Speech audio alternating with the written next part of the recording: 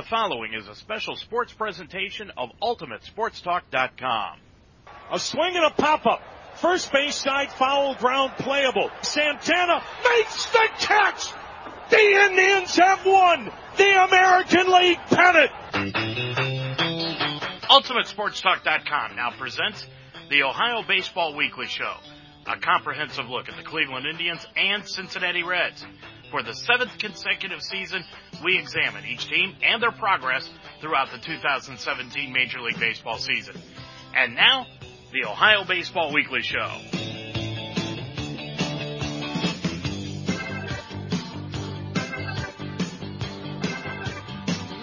Hi again, everyone, and welcome to another Monday night. That means it's time for the Ohio Baseball Weekly Show, our weekly get-together to sit back and talk about the Cleveland Indians and the Cincinnati Reds. And as we head into the final week of spring training, teams are starting to cut down their rosters. The Indians have made a couple of surprising moves. The Reds made a surprising move earlier this weekend by sending down Jesse Winker.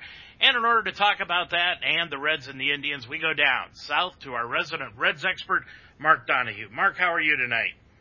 I'm fine, Dave. I think we need to apologize to our fans. We've had a problem with Skype, and if the broadcast is a little less than it normally is, it ain't our fault.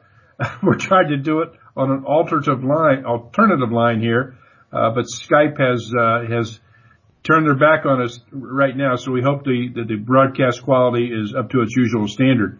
Mark, the broadcast quality is always up to its usual standard because you and I are both on it. But nonetheless, hey, the Reds dropped Ryan Raburn today, which I thought was kind of a surprise the way he hit during training camp. Yeah, I was surprised about that too. And, I think there's going to be more surprises like that, given what the Reds have to work with in terms of their roster this year. Quite a bit different situation with the Indians. And, that's the nature of the beast when you are a team that lost close to 100 games last year as opposed to a team that won over 100 games. So the Reds are still searching while the Indians know exactly where they're going. Well, the Indians today made a curious move. They told Austin Jackson yesterday, of course, he's the former Tiger and Seattle Mariner that set out most of last season with an injury.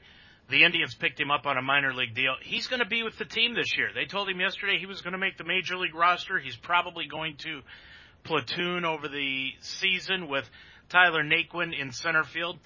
For some reason, Mark, the Indians just do not want to play Tyler Naquin full-time in center field. But the strange thing about it was I really thought they were going to go with Bradley Zimmer, who is their top prospect in the minor leagues. He hit .358 during training camp, Mark. He really hit the cover off the baseball. Did a great job on opening day against the Reds. He had a couple of home runs against the Reds on the opening spring training game, and he ended up with 4 during the spring training season. But they decided to send him down. He's 24 years old, and Mark, it's one of those cases where the Indians just absolutely drive me nuts. Spring training basically means nothing to this regime. I know they went to the World Series last year. I know I complained about Giovanni Urshela a year ago. Tyler Naquin just barely made the team a year ago, but they have no confidence in him. They just stick with veterans and will not give the youth of this team an opportunity to come up, and Bradley Zimmer is just another example of it. Well, again, the roster that the Indians have to work with includes some players that maybe wouldn't be on other rosters. And explain the Tyler Naquin resistance, as you call it, of playing him all the time. I wish I could. I don't understand why they feel so hamstrung out in center field, especially with Naquin hitting against left-handers. They have just got it in their heads that Naquin cannot hit left-handers. But it's not just Naquin. I'm rather surprised. Sometimes they do this with Chisenhall also against select left-handers.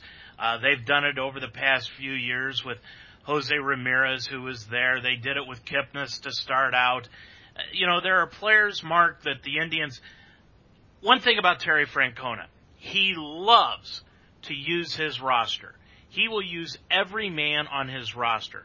Mark, I'm convinced 30 years ago, when pitchers were pinch runners, Terry Francona would have used the entire pitching staff as pinch runners if it wasn't taboo today.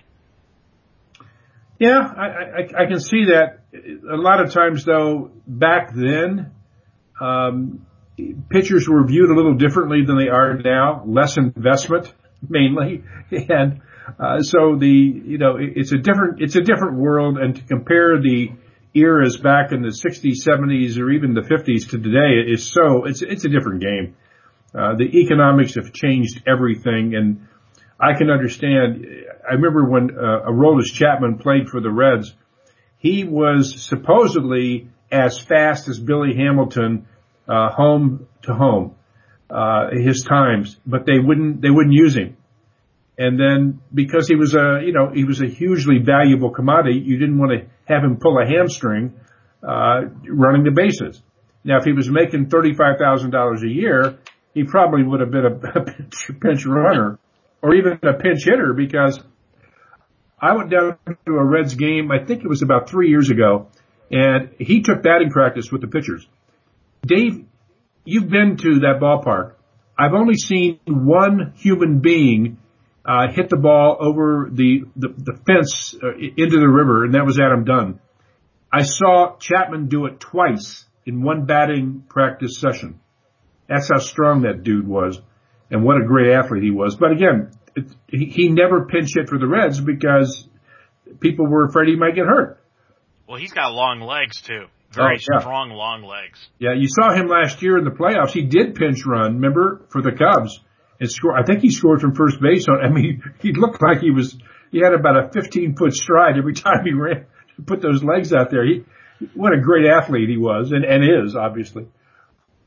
Mark, another surprise over the weekend, but you called it last Monday night, Jesse Winker going down to the minors for the Reds. I think he's got the same syndrome as Bradley Zimmer. They're both pretty close to the same age. They're both pretty close to being in the top 10 of the top prospects in Major League Baseball, but both the Indians and Reds have decided that it's just not their time yet. Why not so much for Jesse Winker?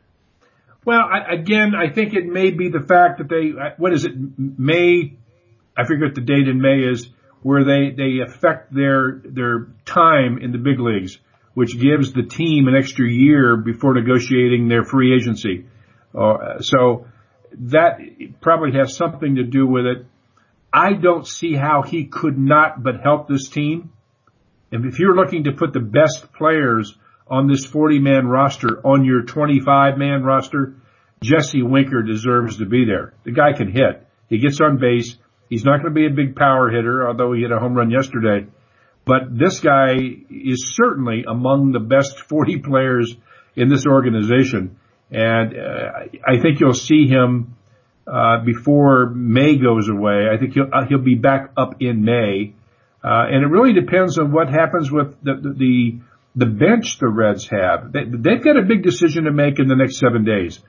They've got to decide, are they going to go with an 8-man bullpen and 5 starting pitchers, which would leave them only 4 bench players.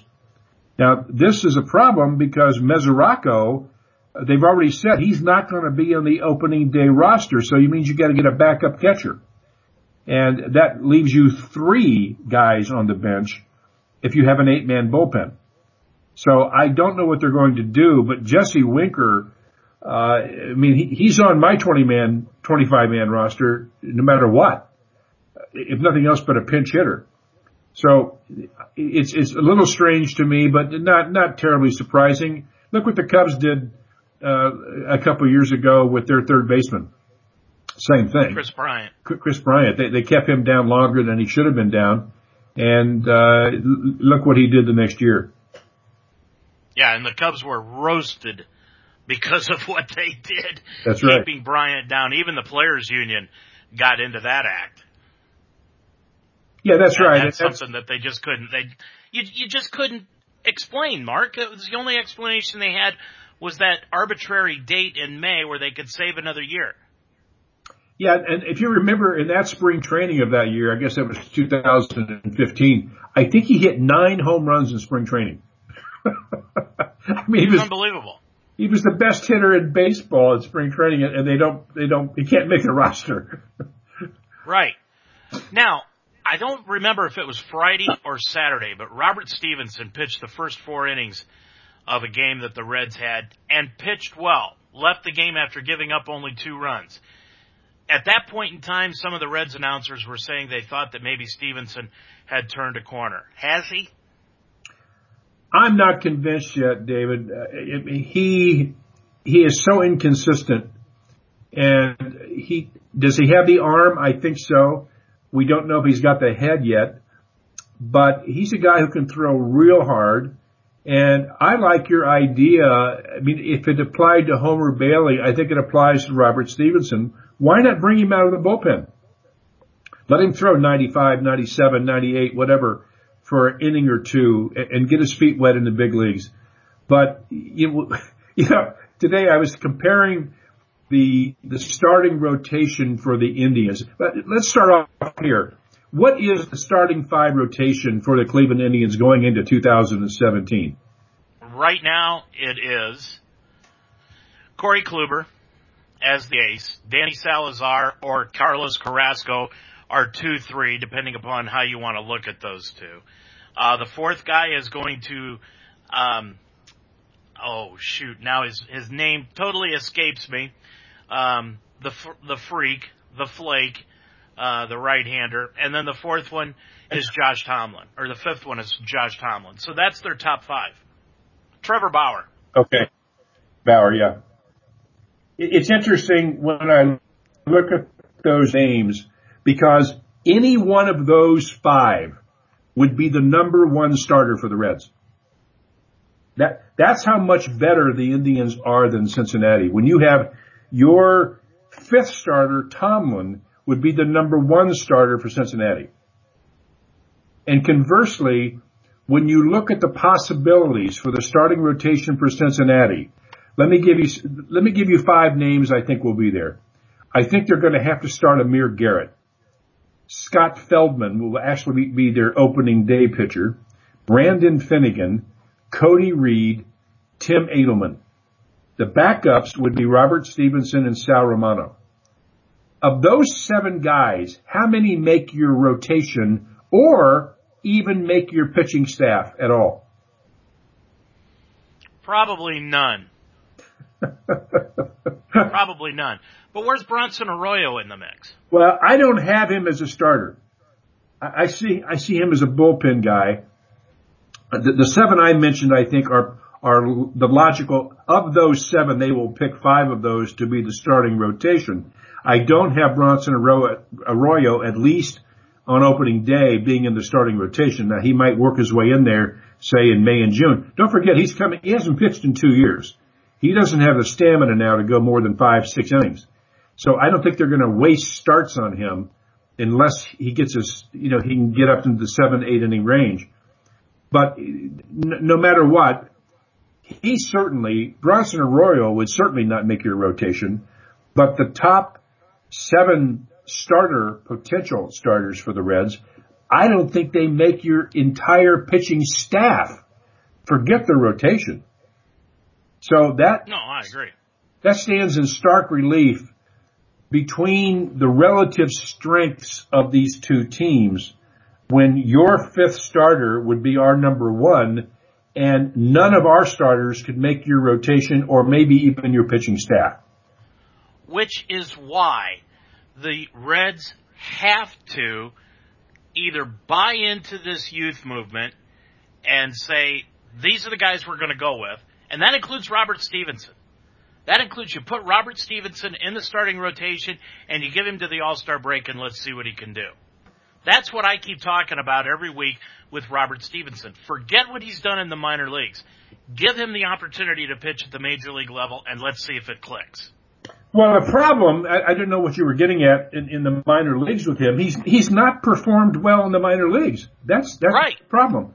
So have they vastly or greatly overestimated his talent or his work ethic or whatever it goes into being in the starting rotation, and he's just got a good arm hanging on his right shoulder. That's what they got. I agree with you. What do you have to lose? By sending Stevenson down, you've just delayed the inevitable. And, Sal Romano had pitched very well in spring training up to his last start, really 2 starts, and he's been hit pretty hard. Cody Reed pitched very well last week. I think he went 5.5 innings against Kansas City, and didn't give up a run, only 1 hit. But Amir Garrett, the last 2 times he has been out, he's been hit hard. So this is a scary, scary pitching staff. And what makes it so tough is this team, I think, has a chance, for the most part, to play close to 500 ball this year if everything goes their way. The problem is with this kind of pitching staff, you have the ability to lose 8, 9, 10 games in a row. That's what happened last year. I think they had 4 losing streaks over 8 games during the year, including a 13-game losing streak. So, you have a chance with this pitching staff to have these guys go out there for 2 or 3 times in a row and get hammered, no matter what your offense does. So the gap here, this enthusiasm, I think I hear coming from Reds fans. Boy, I don't see it. Believe me, I want to be a believer. I do. But when I look at where the Indians are, where the Cubs are, where the Giants are, the Dodgers, all these teams with tremendous pitching staffs, the Reds have a AAA staff.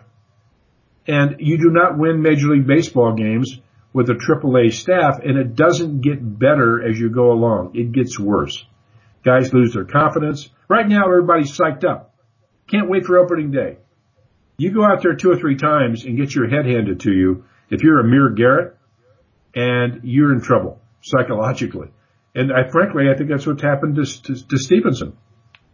But, Mark, they could go into the season in the bullpen with Fred Flintstone, Barney Rubble, probably anybody else in that bullpen, and it would have to be better than what it was a year ago. That I agree with, but that is a low bar. What they had last year was arguably the worst bullpen in the history of the Cincinnati Reds, and maybe, as one sportscaster said the other night on radio, one of the worst bullpens in baseball history, going back a long, long time. I mean, you're talking about a historically bad bullpen, so they could improve that bullpen by 25 or 30% and still be a lousy bullpen. That's scary. Aren't we used to the low bar yet? Yeah. Well, it certainly is going to be better. Lorenzen's going to be there. They don't have a closer. They're going to go by closer by committee, but some of these starting pitchers that don't make the rotation could be used in the bullpen, like Stevenson and Romano. But Raciel Iglesias, fell down in the shower 3 weeks ago and hurt his shoulder. He hasn't pitched in 3 weeks. So, oh my gosh, Mark. I mean, now you got to keep him out of the shower. First of all, you can't put him near drones. You can't put pitchers doing anything on their off day in the yard. They can't mow the yard. Now you're going to tell them they can't shower. Just how long is it going to be before we actually have a pitcher that can do anything on his off day and not get hurt? These guys have got to be klutzes. Well, it's if it wasn't so sad, it would be funny. But again, the Reds pitching, and I don't understand why they haven't gone out and gotten a pitcher or two that can at least make the team competitive. Because offensively, I think they're going to be probably in the middle of the pack. They've got good hitters. They run well. They play good defense. It's not an awful team. But when you have this kind of starting rotation, it becomes an awful team until you get back Homer Bailey and what's his name? The guy who's always hurt. That could be any of them. Yeah, that's true. So, the thing about it is, though, Mark, I really liked the Arroyo signing. If Arroyo's arm is sound, it's a good pickup for the team. He'll eat some innings. yeah, I guess. I mean, I guess I could be excited about that, but I'm not. I just don't think that he is going to be. I think the last year he played with the Reds, he gave up 39 home runs and led the league, and that was 3 years ago when he was healthy. So I don't know how you can look to him and say, yeah, this guy is going to be our savior, or he's going to help our innings eaten. Yeah, he could eat a lot of innings, but if his ERA is something up around 7, so what? That doesn't help you at all. So I don't know. And by the way, the name I couldn't remember was DeSclafani, obviously. But DeSclafani and Homer Bailey are going to be out for a long time, probably until June. And I don't think Bronson Arroyo is going to be a positive answer for it. Now, see, I disagree. I think you need a guy that, especially in the Reds situation, where he's going to eat up some innings. I mean, Mark, the best pitchers in baseball throughout the years in the history have given up a lot of home runs. Catfish Hunter used to give up a lot of home runs. Josh Tomlin for the Indians gave up a lot of home runs. You're right, Arroyo, over the past few years, I mean, his last year in Cincinnati was in 2013. He was 14-12, had an ERA of 3.79 that year, Mark. And on the season, he gave up 32 home runs. Now, that seems like a lot, but his ERA was still below 4, so he still was an effective pitcher. A lot of those home runs were single shots. Yeah, I'll give you that. And I didn't want him basically to leave. I thought he could have helped the staff back then. But at the same time, that's 3 years ago. Or 4 years ago now. It's 4 years ago. And he's had surgery. He's 40 years old. I hope you're right. I hope I'm wrong. But I don't see that he is a major addition or plus for this team in 2017. Well, I'm not saying he's going to be the star of the staff. I just think he's the type of guy that can bring some experience and eat some innings for this team. And quite honestly, with DeSclafani down, and when you've got some other pitchers like Homer Bailey, who's supposed to be a starter, I've talked about putting him in the bullpen, but the Reds, they don't listen to me. They're not going to put Bailey in the bullpen. They're going to keep him in the starting rotation. There's 2/5 of your starting rotation down. If Arroyo can come in and pitch 5 or 6 innings a game, Mark, I think it helps the team. I don't think it hinders it. Well, we can agree to disagree. I think if you have Arroyo coming in pitching 5 or 6 innings, it means your bullpen's pitching 4 or 5 innings or 3 innings or whatever it's going to be. And that's not what you want. The bullpen is already going to be taxed this year given the weakness of the starting rotation. So a guy can only go 5 or 6 is not going to be helping you much. Well, Michael Brantley seems to be back in fine form. He hit a home run yesterday for the Indians. Of course, he's trying to come back from that right shoulder surgery that kept him out pretty much all of last year. He played in only 11 games, missed pretty much the entire season. But Mark, that's a big addition to the Indians lineup. He more than takes up for the loss of Jason Kipnis if Kipnis is out for a long period of time. Again, you're talking about, I'm so jealous because you've got the kind of team that allows you to lose your starting second baseman, arguably an all-star last year, and not miss a beat because of the depth you have on your 40-man roster or your 25-man roster for that matter. And that's the big difference between a team that can win a World Series championship and one that's going to probably finish 4th or 5th in their division. Big talent gap there. And, you have to give it to the Indians organization to have assembled this kind of talent and to go into the World Series last year with 3 of your starters down and go to the 9th inning of the 7th game. Are you kidding me? I mean, I think it's because the Indians lost that game, that 7th game last year, people tend to forget how good they were last year and how much better they could be this year. Look what you've added to a team, Encarnacion. Just start it in there. That's a great addition to your team.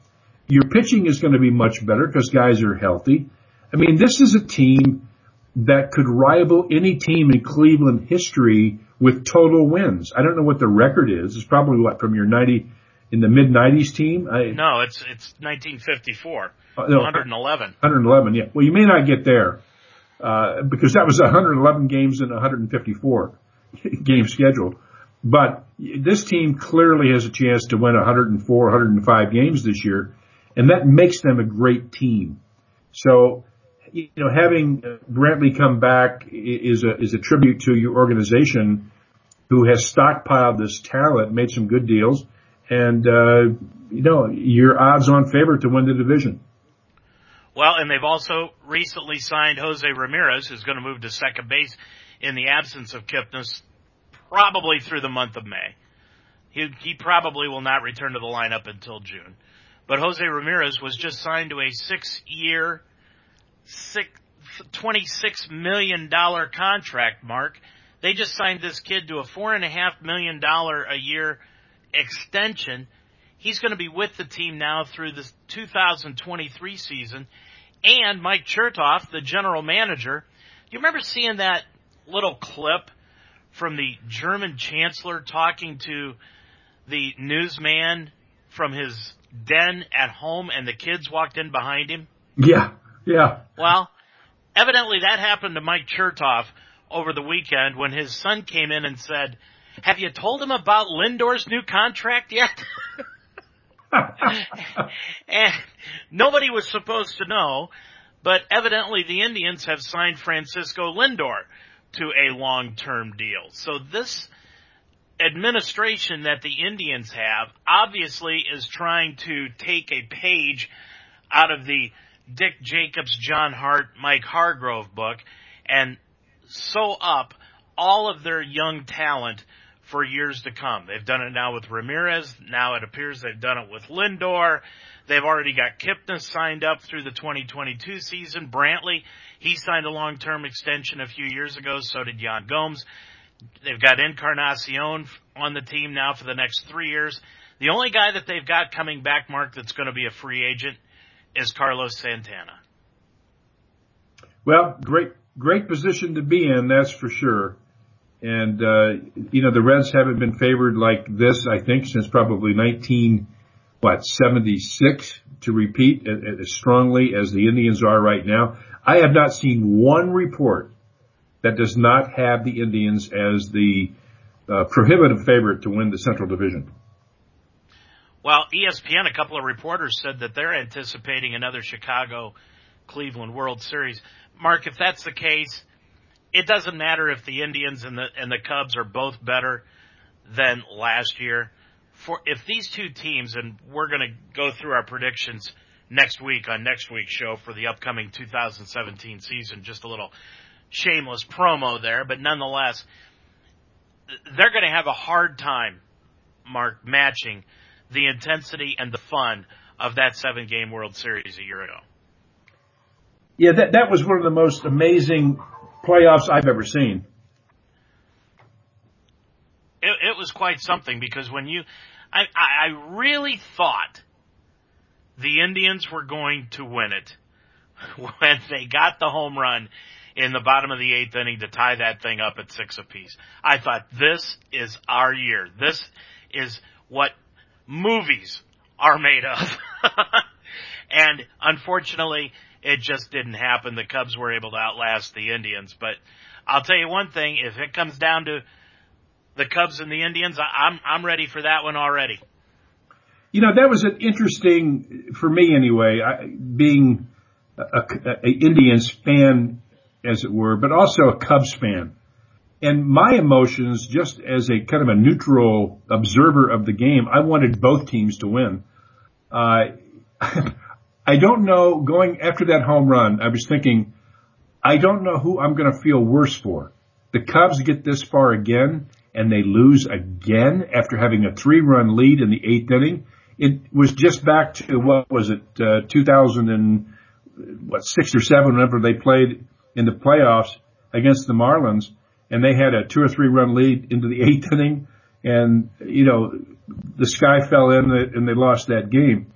But I think the Indians, they have a chance to be the perennial winners in the American League for the foreseeable future. I mean, they have that kind of talent. Something is going to have happen negatively to that team, like your pitching staff. If you have your 3 or 4 of your guys go down again, certainly you're not going to be able to probably win.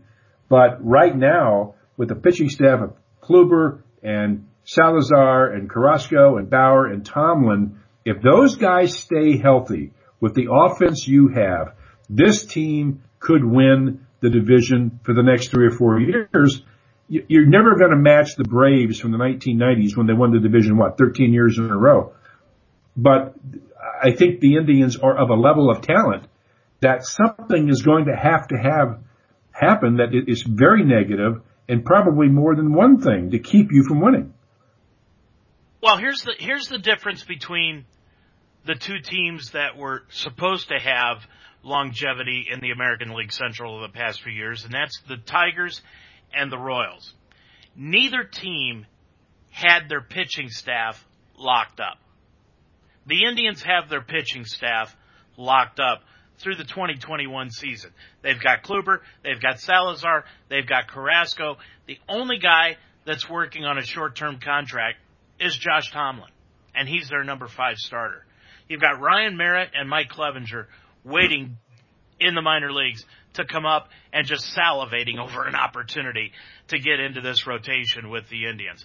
That's the difference between Kansas City and Detroit over the last few years and what was supposed to be a dynasty for both ball clubs. They just didn't have their pitching staff locked up, and especially Kansas City. If you remember, Mark, 2 years ago, they got a World Series out of it. They got the World Championship out of it, but they had to give away half their starting rotation in the minor leagues at the AAA level to the Reds to get Johnny Cueto to solidify their major league rotation. And like you said, if the Indians don't have any injuries, that's the advantage the Indians have. Detroit's had to do it. Kansas City's had to do it. A lot of teams have had to do it, but the Indians won't have to go out and get that stellar starting pitcher to solidify them down the stretch. Well, in comparing Detroit and Kansas City, I think the bigger disappointment is Detroit. Even when Kansas City was winning, they shouldn't have won. They won some games in the playoffs they shouldn't have won. I thought they were a good team. I didn't think they were a great team. A lot of speed. They had good pitching. Timely hitting, which is not always going to be timely. But Detroit, with the team they had and the starting rotation they had going back 3 or 4 years, wow, you look at that team, and I don't know if it was mismanagement or it was a business issue, but with the talent they had on that roster, offensively and defensively, it's just amazing to me how that team did not win on a consistent level over 4 or 5, 6 years. Yeah, it was kind of surprising. I mean, the thing that happened, they had Jordan Zimmerman and they had some other pitchers around there, but when they had those pitchers, Mark, that had their great years, if you remember, Justin Verlander was kind of going through a malaise. Remember, there was 2 years there where people were starting to ask, is Verlander done? Now, my dad would call it that blonde thing with Kate Upton, and that's what caused him to have a couple of downtrodden years. But nonetheless, Verlander came back with a vengeance a year ago. But I don't think, Mark, they've got the pitching this year that can keep up with the Indians, even if Verlander has the same type of year as he did a year ago. Oh, I agree with you. And I think it's ironic when they traded Jackson out of center field, that had a big impact on that team, far greater than anybody realized. He provided a component of speed and defense on that team and timely hitting that they really lost in that trade. So that was a bigger deal than I think anybody knew. But unlike the Indians, I don't think that the Tigers have the resources at the minor league level that, at least there today, that the Indians do and did. And the Indians have done it with both free agent signing, good trades, but also developing that farm system. And Detroit, I mean, they had a lot of high profile guys, Verlander, et cetera, that just did not perform well in 2014 and 15. Verlander came back last year, obviously, but I think they and the LA Angels, California Angels, have to be the two biggest disappointments in baseball in recent history. I mean, you look at that Angels rotation and you look at their lineup, and to have that team perform the way they have over the last 4 or 5 years is really kind of amazing. I've never seen anything like it. We've talked about Mike Trout and where he's liable to end up. I mean, I think you're right, Mark. I mean, he's got that long-term contract now with the Angels, but they can still trade him, and he's about the only chip that they've got. Yeah, I heard the other day that Pujols may walk away from his last year. He's got 4 years left on his contract, but his daughter is a world-class gymnast and may be in the 2020 Olympics. And he has moved his family back to Kansas City, where his daughter works out all the time. And he said that he may walk away from his last year of his contract. So you're right. They can't do anything with Pujols. Trout is going to eat up a huge portion of their payroll, and they're between a rock and a hard place out there. And with the success of the Dodgers and even the Padres are getting better. That team has really underperformed, and you could argue that Washington has also underperformed with the staff they have, but they've at least won during the regular season. They've been a bust in the playoffs, but that team is an exciting team and they win a lot of games, so the fans are going to be behind them. But boy, the Angels, they're nowhere near being a contender, I don't think, going into 2017.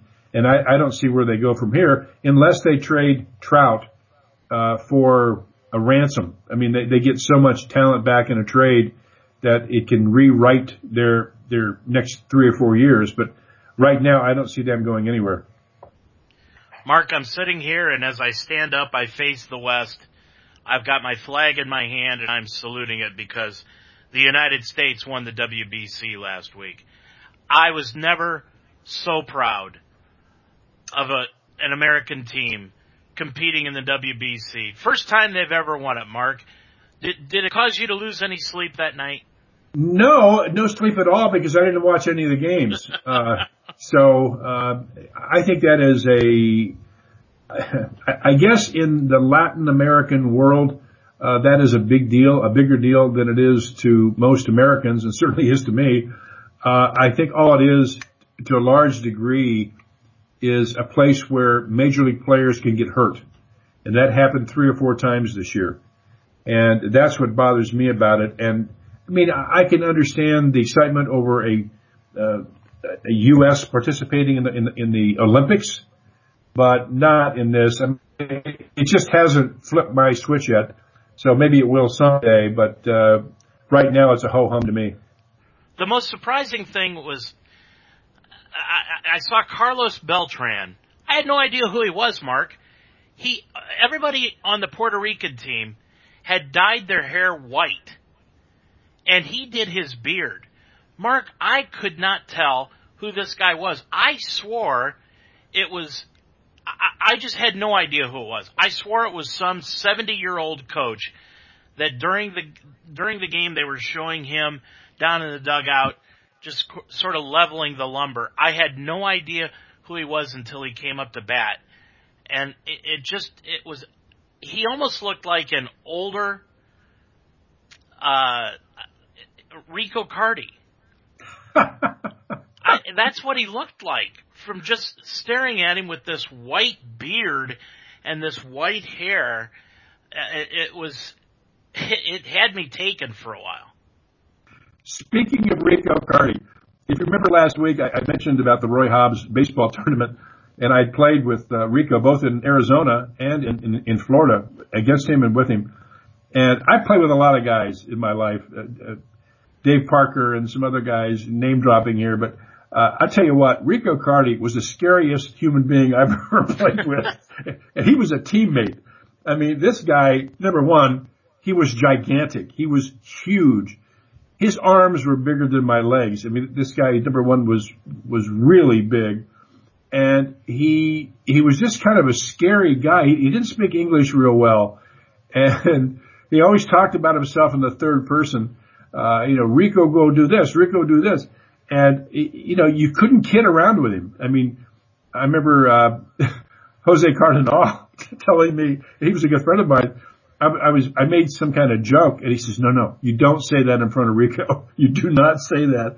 I mean, anyway, he was a, interesting character to say the least. And part of the fun in playing in those tournaments, like Roy Hobbs, is you get to play with these former major leaguers.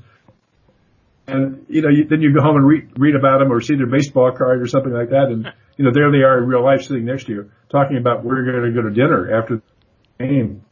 But professional, amateur playing against them or what? Who's the biggest baseball player you've ever seen, Mark? I mean, he was 6'3", I think. But when I played with him, he had to weigh close to 300 pounds. And he was just a big, strong guy. And his hands were like, I mean, I can palm a basketball, but I remember shaking hands with him and you like you're putting your hand into a catcher's mitt. He's just a big dude. There were some fat guys that I played with or against, that weren't very good, but he was probably the biggest guy I ever played. I got some trivia for you. Yeah. Okay. Now, we talked again last week about Roy Hobbs, and of course he's a character, that was created, in The Natural, the novel that came out in 1952. Do you remember who The Natural, Bernard Malamud wrote that story, and he wrote it in 52, came out as a movie, and Roy Hobbs, of course, was the main character. Do you know who that character was based on and the story behind it? I thought it was Lou Gehrig. Nope. It was a guy you wouldn't suspect, and you maybe not even know the name. His name was Eddie Waitkus. Never heard of him. Eddie Waitkus played for... Wait, he was my waiter at the bar the other night. He played for the Phillies, had a brief career with the Phillies and the Cubs. And in 1949, a woman named Ruth Ann Steinhagen, who was nothing more than a baseball groupie. She was 19 years old. Never trust a woman named Ruth or Linda. That's right. Anyway, she became entranced by Eddie Waitkus, who was, a pretty good player, actually. And he hit over 300 his first 2 years. And so she invited him to her room one night, and he walked in, and she shot him, which is not a good greeting normally. No. She shot him, and he almost killed him. And the bullet stopped real close to his heart. He recovered and came back and actually returned to the big leagues that year and was part of the 1950 World Championship Philadelphia Phillies. So that's how the character for Roy Hobbs was created, from Eddie Waitkus.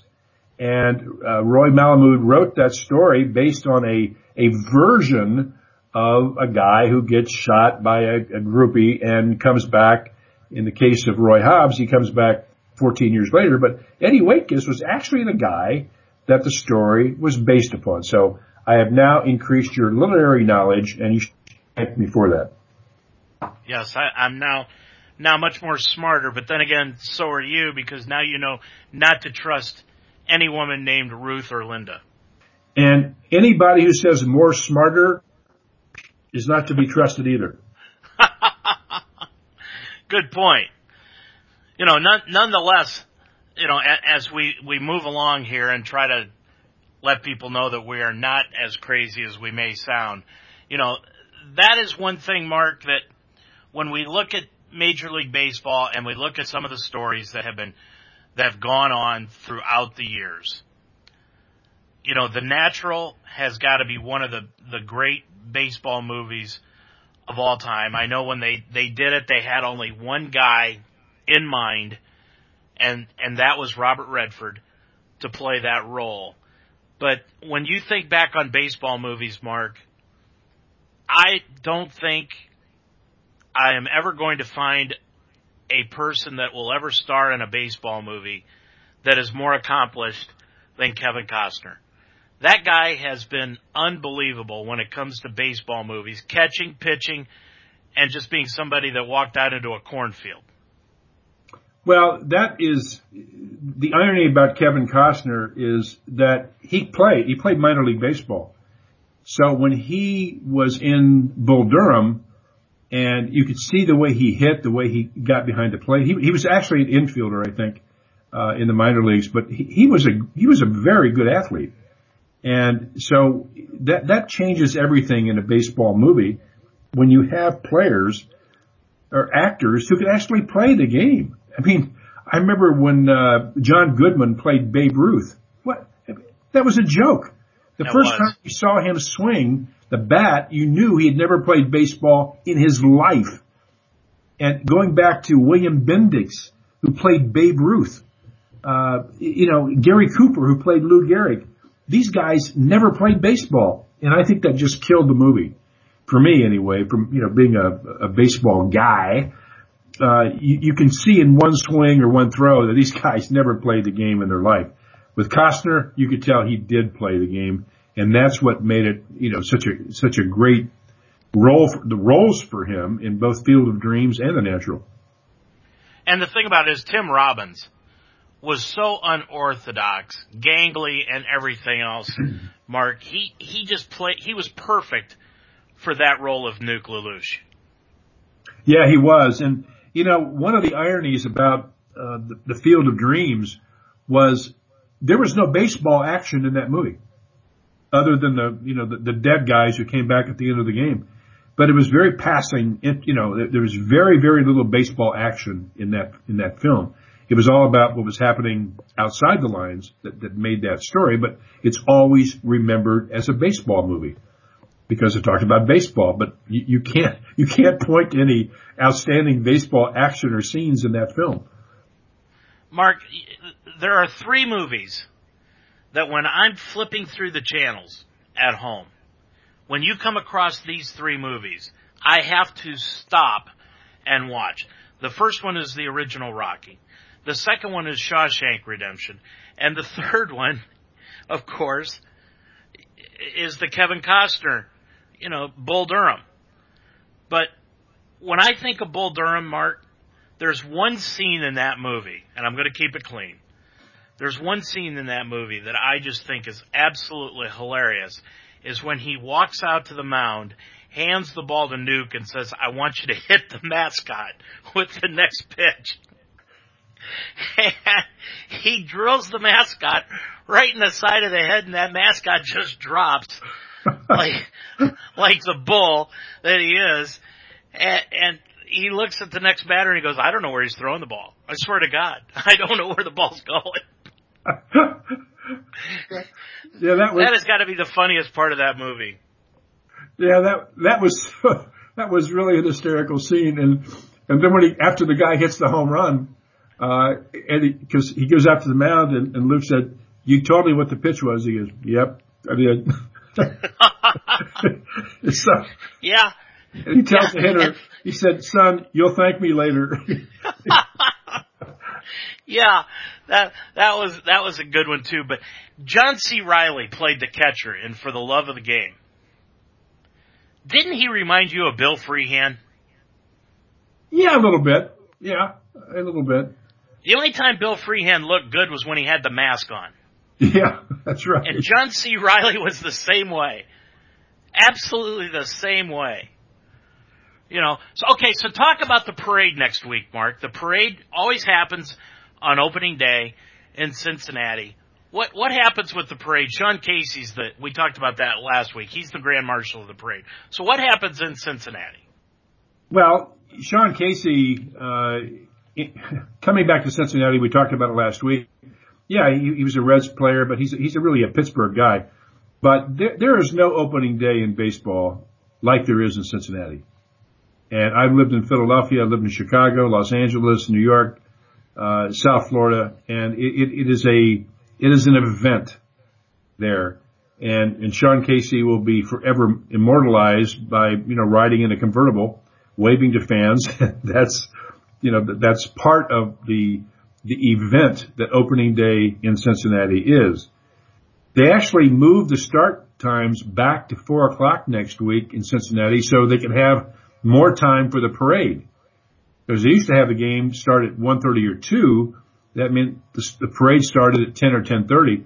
Now they can start a little later, but there'll be tens of thousands of people lining the streets in Cincinnati, watching Sean Casey and other Reds greats, ride through the parade. We talked about this last year. I went back and listened to the week before opening day, the show that we had. And you remember, Mark, the weather was the same. The week before opening day, the weather was in the 70s, 75 degrees, all throughout the state of Ohio. And then opening day hit, and it was gorgeous, and everything was fine. And then the following 2 weeks was rain and freezing. I remember that. I do. And the forecast for next Monday, you can't really rely on it that much a week in advance. It's supposed to be in the low 60s and sunny. Only 20% chance of rain. So hopefully we'll get a break on opening day, but that's why they don't play on Tuesday, because they never play on Tuesday after opening day on Monday. In case it does rain, they'll be able to get that game in on Tuesday. But I don't recall a rain out or a snow out recently in Cincinnati. In fact, the last 20 years, I can't remember. I remember back in 1990, if you recall, the first 3 games for the Reds were rained out. And that's when the Reds had to open on the road in Philadelphia, and they opened with 9 straight wins and went on wire to wire to win the World Series. Well, in 2007, I remember the Indians had a 3-game series against Seattle, snowed out in April, and they literally had to move that series from Cleveland to Milwaukee. They played the series in Milwaukee. Cleveland was the home team, and Seattle was the visiting team. I remember that, and it's funny, the weather patterns changing that rapidly, but I don't recall that happening of late. April weather is always iffy no matter where you are, unless you're playing in California. But it always begs the question, if the Angels are coming into Cleveland for opening day or whoever comes in from the West Coast, the question is, why? Why doesn't Cleveland go to California and play opening day? I mean, it makes no sense. I don't know who thinks about these things, but having an opening day series in a Midwest city in April with an outdoor stadium is idiotic. Why would you take the risk? Mark, a couple of things before we wrap up tonight's show. First of all, we've talked throughout the years about how the media and a lot of people have thought that baseball needs to speed up the game. I was astounded, literally astounded, by Roger Goodell, the NFL commissioner, coming out last week and saying that they were actually going to eliminate a few commercial breaks for the networks in order to speed up the NFL game. Now, we've talked about that, and you've been the biggest proponent of that they should just eliminate some breaks during the game, and that would speed it up. Do you think with the NFL actually taking this stance and doing something about it, maybe Rob Manfred is seeing the writing on the wall, and maybe he'll do the same thing in baseball?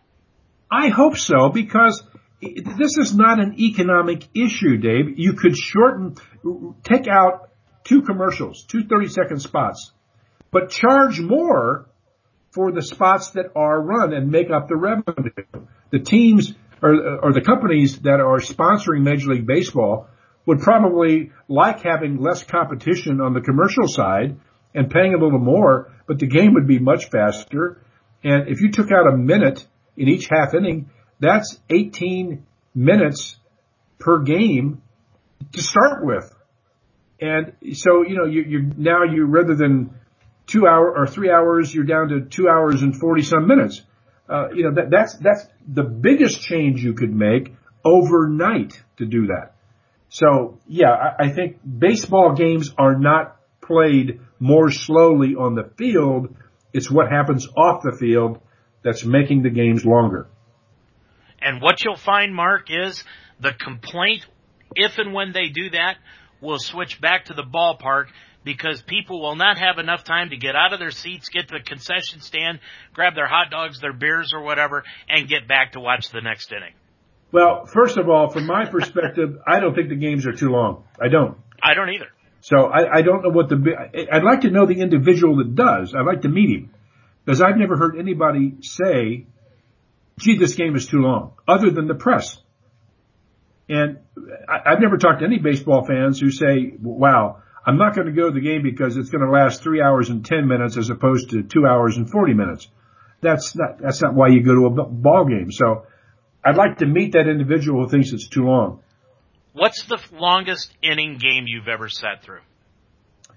It was, I think, 21 innings, a Reds game, I believe it was against the Mets, back in, 1963, 64, and the Reds lost.